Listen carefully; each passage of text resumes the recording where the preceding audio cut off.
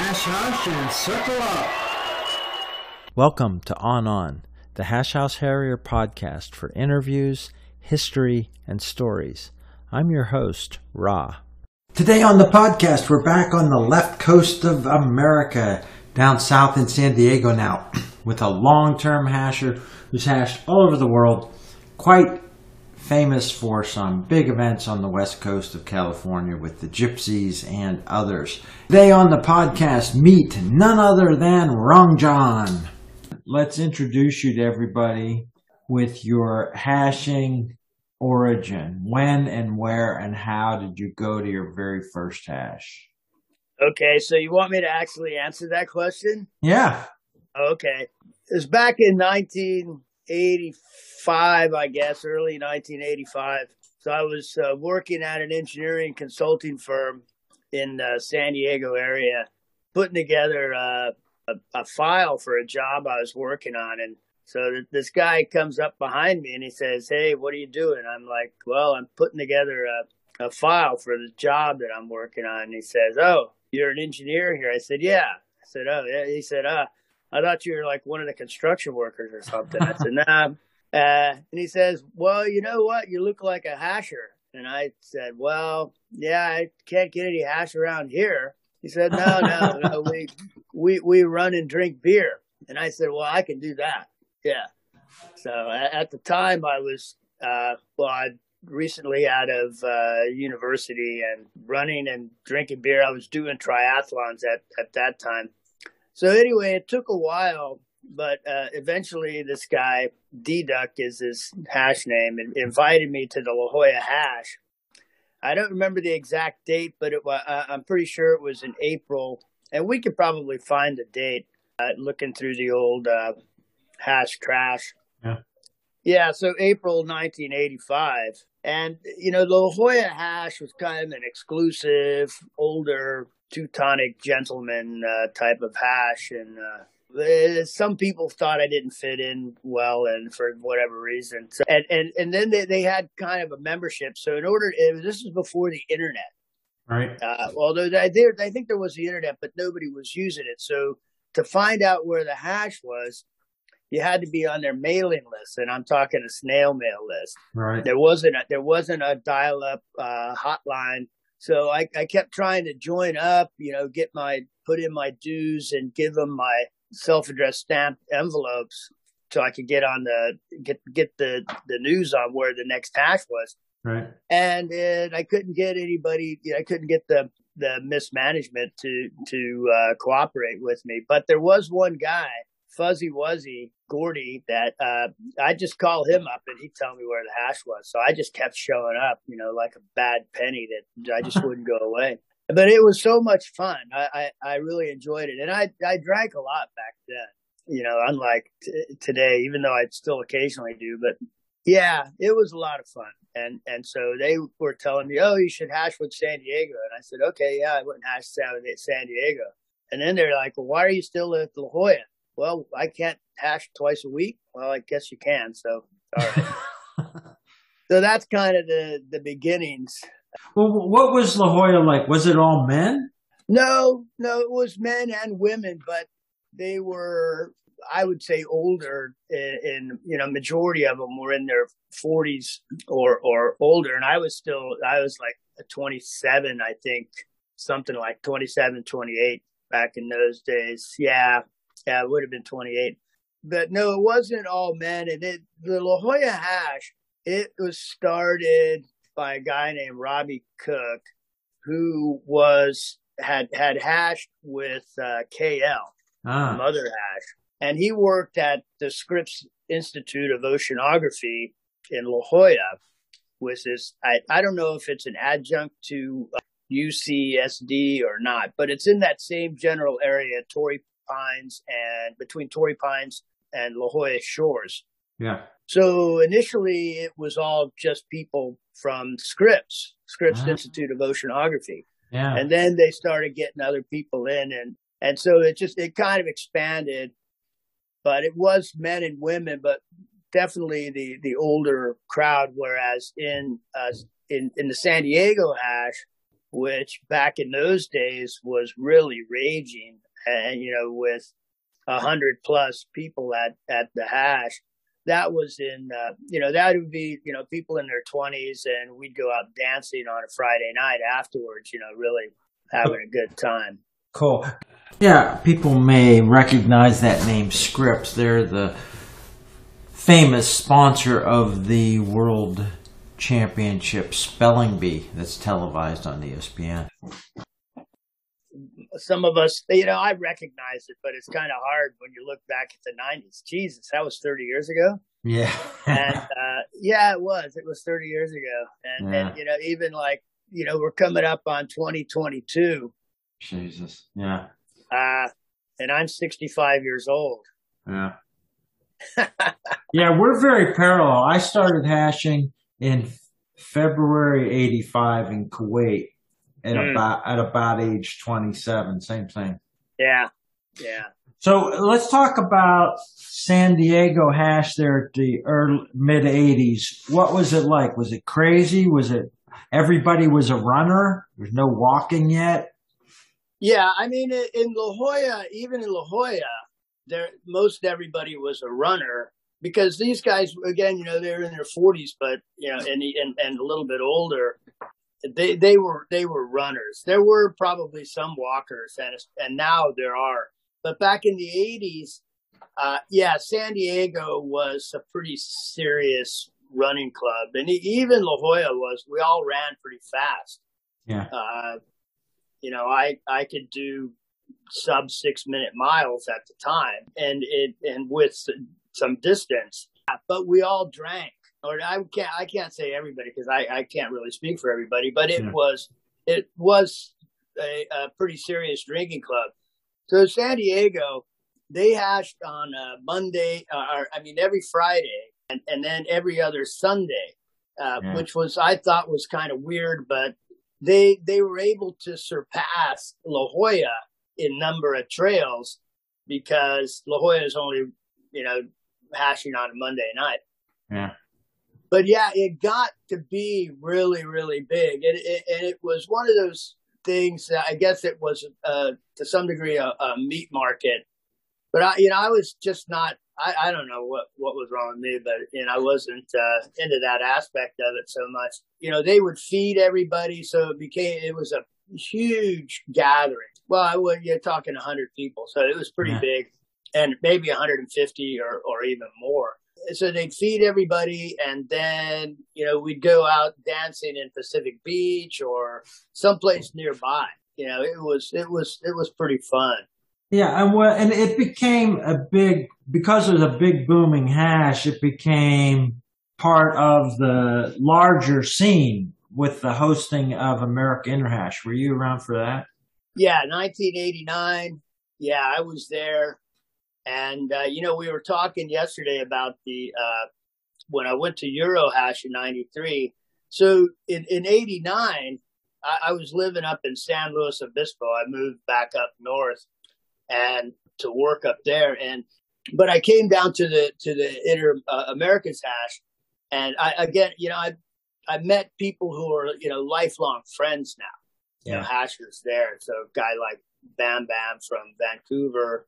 So I met these guys from Vancouver who I became real good friends with. Yeah, I don't even know who else I met there, but, we were staying at the Omni Hotel and ran into a girl who worked at that hotel and told her, she said, "Oh, you guys destroyed our hotel."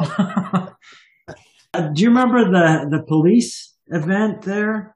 Well, when we were, when there was nakedness on stage police event. Yeah.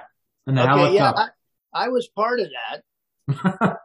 So what happened on that one, at least this is my recollection, because we had the down competition. I think Bam Bam won the down competition.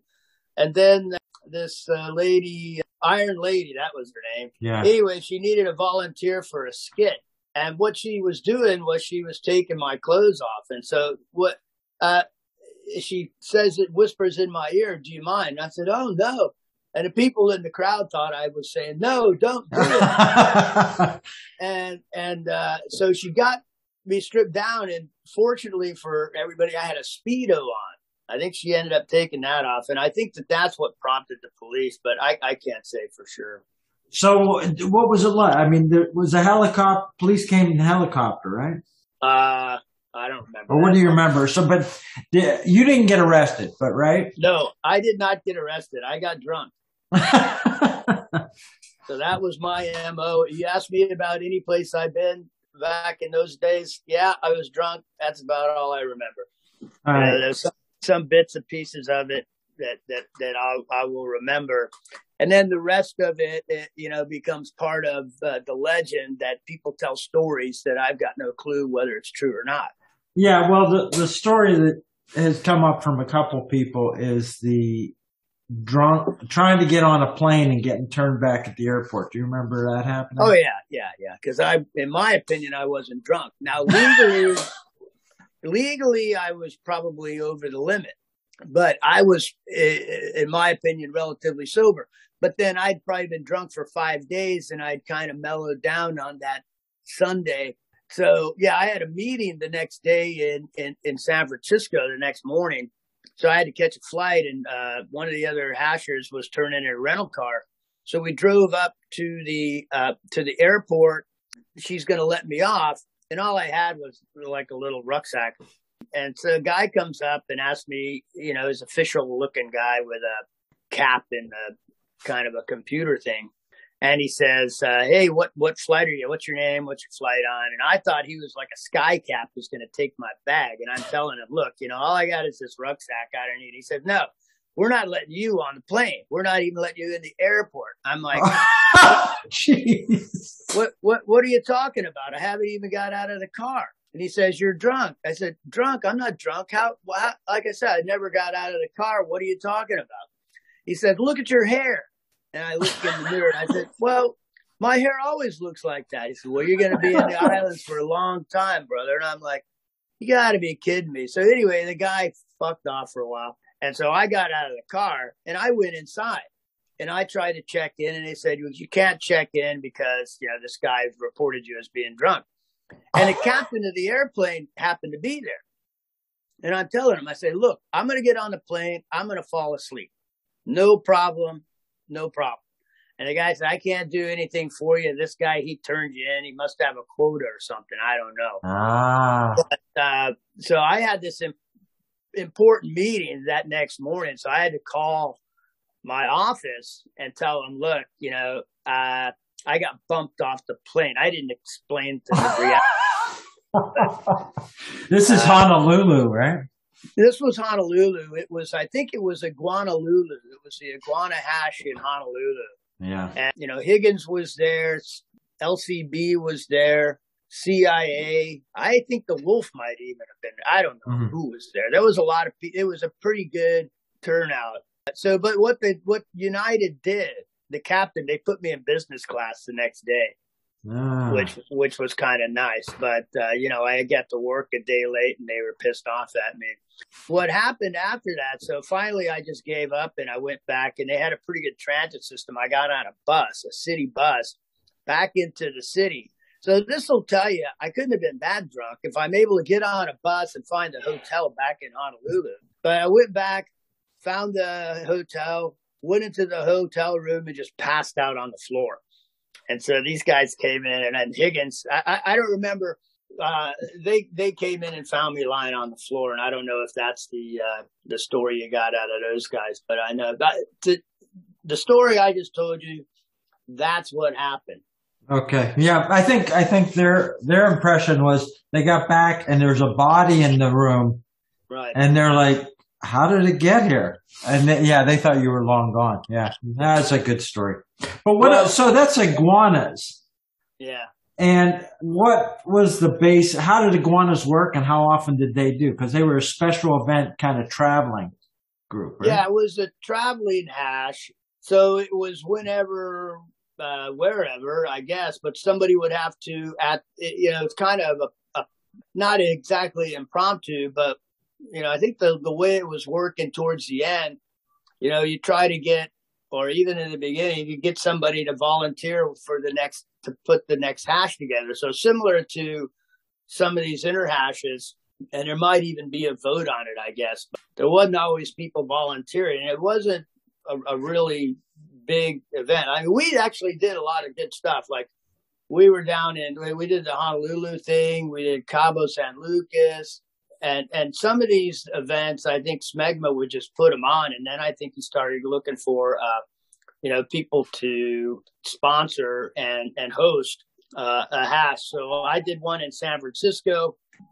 Napoleon initially he volunteered to do it, and then I guess it didn't work out what he wanted to do, and so he was going to cancel. I said, no, I'll take care of it. So I put something together that was a little bit cheaper and more low key. But yeah, that was it. There were people on the mailing list, mostly the Southwest, but I think like the last one I went to, I don't know, this might not even, and I get confused because there's been so many of these hashes.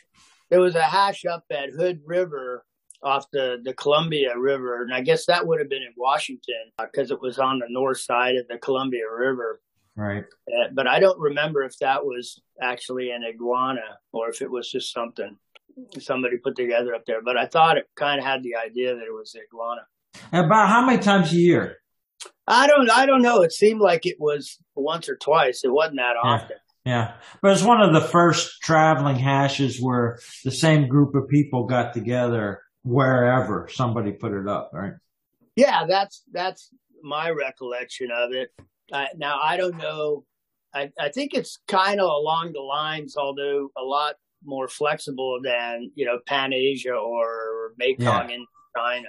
Yeah, not a regular schedule. Yeah. Yeah, so I don't know how long those ones have been around. I've only started doing those recently. I mean, within the last 10 years or so. Yeah. Okay, so when you started, you loved it. You were running, drinking. Was the early days there for you? Were there hash songs? Was there circles there already started? Yeah. So back in the early days, it seemed to me anyway, there was only this one song. Why were you born so beautiful? Why were you born at all? Yeah. You're no fucking use to anyone. Yeah, so that song. Yeah. And then I started traveling around a bit, and I found out there was these other songs. And so, I don't know. What was the question again? The traditions. Oh, the traditions, yeah. That you found in San Diego and La Jolla. And then as you started traveling, did you find any places that were way different or way better or didn't work so well? Well, okay, I got an example of that. You start hashing, you get used to that's the way it's done. Exactly. Well, every place you go, it's different. Even in the same city or general locale, they're going to do it differently. Yeah. And one of the things that really pissed me off is people come and tell me at the Gypsies in San Francisco, you're not doing it right. You're like, fuck off. You want to hash your way, you go someplace else. Yeah. That was another thing that is kind of, I think, a misrepresentation that the hash is open anyway. Well, up to a point, we're not letting in, serial murderers, I hope. But most places are different, and I really enjoy that it's, a little bit different. And it's usually just a kind of nuanced thing. It's not over the top. One of the things that really screwed me up was La Jolla was using marks for checks that were just a circle, and they might put arrows on the outside. Yeah. But other hashes like San Diego, or actually it was Orange County, was using a circle was a back check, and a circle with an X in it was a check, and in La Jolla, a circle with an X in it was a back check. So I was out at this the Betty Ford rehab run in Palm Springs. It was not the first, I think it was the second thing going to Orange County that I did. And I got lost out in the desert because every time I'd come up to a check, I thought it was a back check, or a false trail. So then after a while, I just said, fuck it. I just started going through them all. And by the time I got back, they were picking up the beer. I was able to get one. But different marks you gotta know what the marks mean. And one of the things I always recommend to people, stay with somebody else, especially if you're a woman. And, don't go off on your own if you're unfamiliar with the whole process. Yeah, with a local hasher. Yeah, the story I was going to tell you. So I started going international, and I was in for the first time. I think it had to have been around 2002 or 3. I was in Kiev. So I flew down there from Moscow. Maybe it was a little bit later than that. But I had hooked up with some guys who were there was a hash in Kiev. I found out where the hash was, went out there. I don't remember how I got there. Probably caught a cab, flagged down a gypsy cab. So I got out there and we did this trail out in the wilderness. And then we got back and we're having a circle and a guy popped the trunk on his car and pulled out beers. No ice. And it was like 90 degrees. It had to be 140 in the trunk. I said, and these guys are all laughing and having a great time, and I'm drinking this hot beer. And I said, what, you guys don't use ice? No, what do we need ice for? I'm like, you guys are nuts. And you get to places like that. That was pretty weird. I did another one with them quite a few years later, where they all met up at a McDonald's and then walked over to somebody's house for barbecue, and they didn't even set a trail. I said, hey, aren't you going to set the trail? Nah, that's okay. They'll find us. They know where we are. Okay. I was there earlier this year. Yeah. I don't remember. Oh yeah. It was a part of the Prague trip. Now there are what we might call traditional hashers there who are, expats. And the guy who I know there, Beer King, he won't go because he says that they don't respect our traditions. Because the Kiev guys were doing it their way. Yeah. And these people came in from other countries, and whatever they're doing there, I don't know what their business is. But they're doing a hash sort of like what you and I would think of as kind of a normal hash. And the Kiev guys were doing it their way. Yeah. And so there's a bit of conflict there.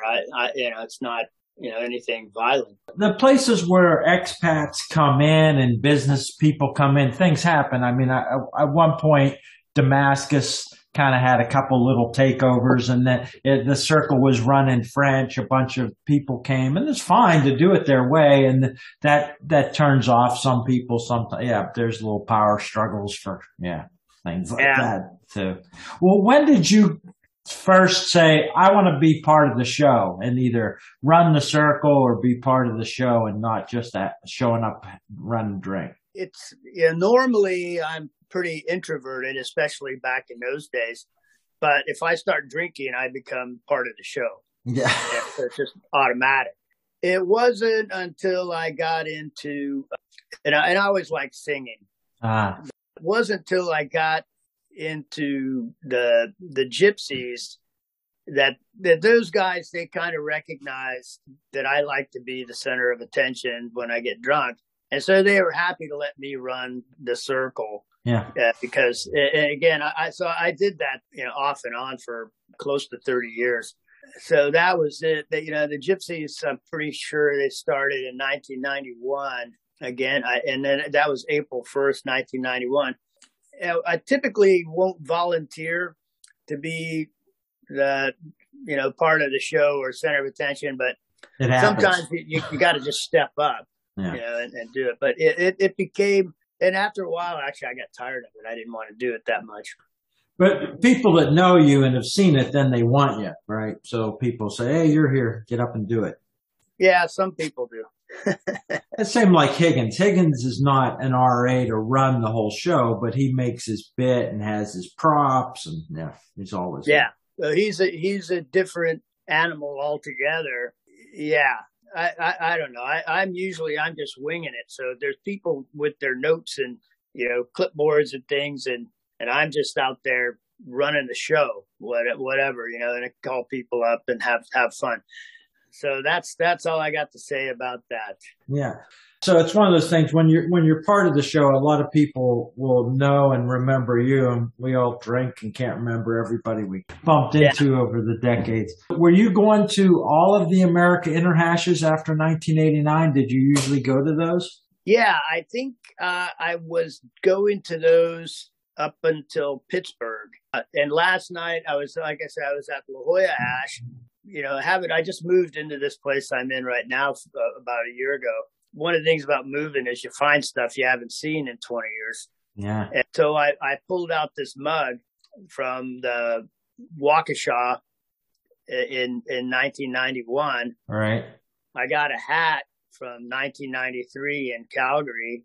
And in 95, I'm pretty sure that was Orlando. Yep. Yeah, Orlando. So I was pretty much a gypsy back in those days. So I flew into Orlando. I didn't have a hotel reservation. I just slept in a chair out by the pool. And because the weather was great. And yeah. I guess the mosquitoes weren't buzzing at the time. And a guy who, I don't remember if I must have met him before. He was from Stockholm, a guy named Adonis. He said, "Hey, you don't have a room?" I said, "No, I'm okay. Just, sleep out here, wake up in the morning, take a dip in the pool." He said, "Well, yeah, I got a spare bed. You could sleep in my room." So I did that. Yeah, and one of the greatest things about America's Inner Hash was always the Rumson Hash presentation. Right. They had the overhead projector with the slides, and that was always a lot of fun. And then so that was 95, 97 was Trinidad and Tobago. Yeah. And that was a great story.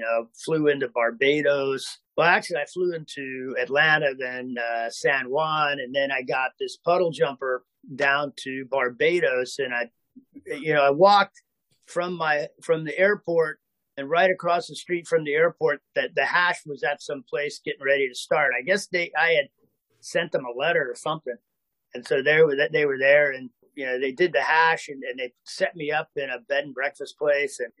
And that's kind of like the good old days. I don't know if they still do it like that, but went from Barbados to Tobago. Well, originally I was told I couldn't get a flight direct to Tobago.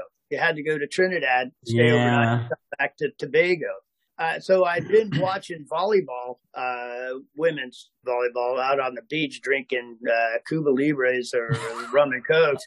And some guy comes and says, "Sir, it's time for you to go catch your flight." I said, "Oh, fuck. I don't know if they're going to let me on the plane, I think this was before the Hawaii incident. Yeah. But so I get on the plane. It's no problem.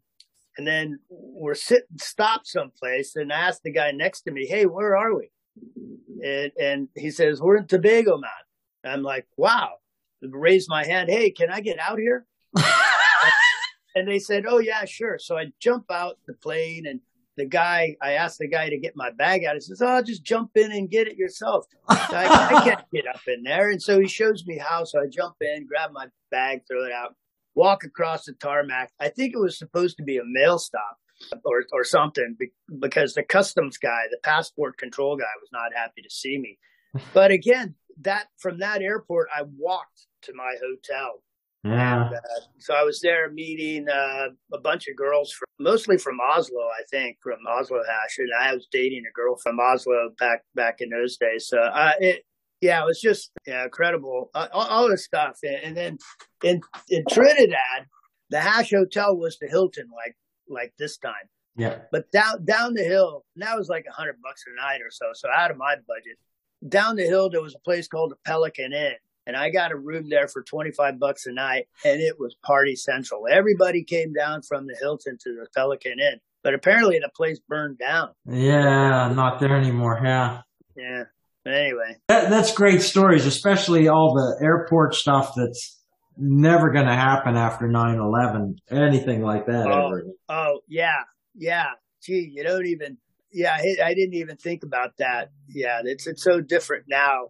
Although I've got every advantage I can get on getting through an airport in the United States, as far as pre-TSA, global entry. I had clear in San Francisco. I don't know if you know what that is, but that lets you skip the lines, but it doesn't mean you still can't go around on the tarmac by yourself. Yeah, that's true. They're not allowing that. Yeah. In Sydney Olympics 2000, I managed to convince the Egyptian charged the fares to give me a journalist pass because I was writing for a computer magazine back in Cairo, and I just talked them into it. I was like, and the people at the Olympic Center said, "You were supposed to get this approved a year ago. We stopped giving them." I'm like, "Yeah, somebody just wrote okay on a piece of paper and they gave me a journalist pass." That's like that. None of this stuff can happen ever again. Yeah. They used to be able to sneak around a little bit, and not by being sneaky, but just by being, I don't know, I can't remember the term, hiding in plain sight. Yeah. Just confident and Yeah, just act like you belong there. Yeah, I've got some stories about that kind of stuff. That's part one of our chat with Long John. We'll get back to hear more of his stories about more of his travel and hashers that he's met through the years. This is the On Podcast. Hasher voices, hasher stories, hasher history. New episodes every week. Until next time, on, this is Ra. To close the circle, here's the Hash Anthem sung by Mother Hash. Swing low, sweet chariot, coming forth to carry me home. Swing low, sweet chariot, coming forth.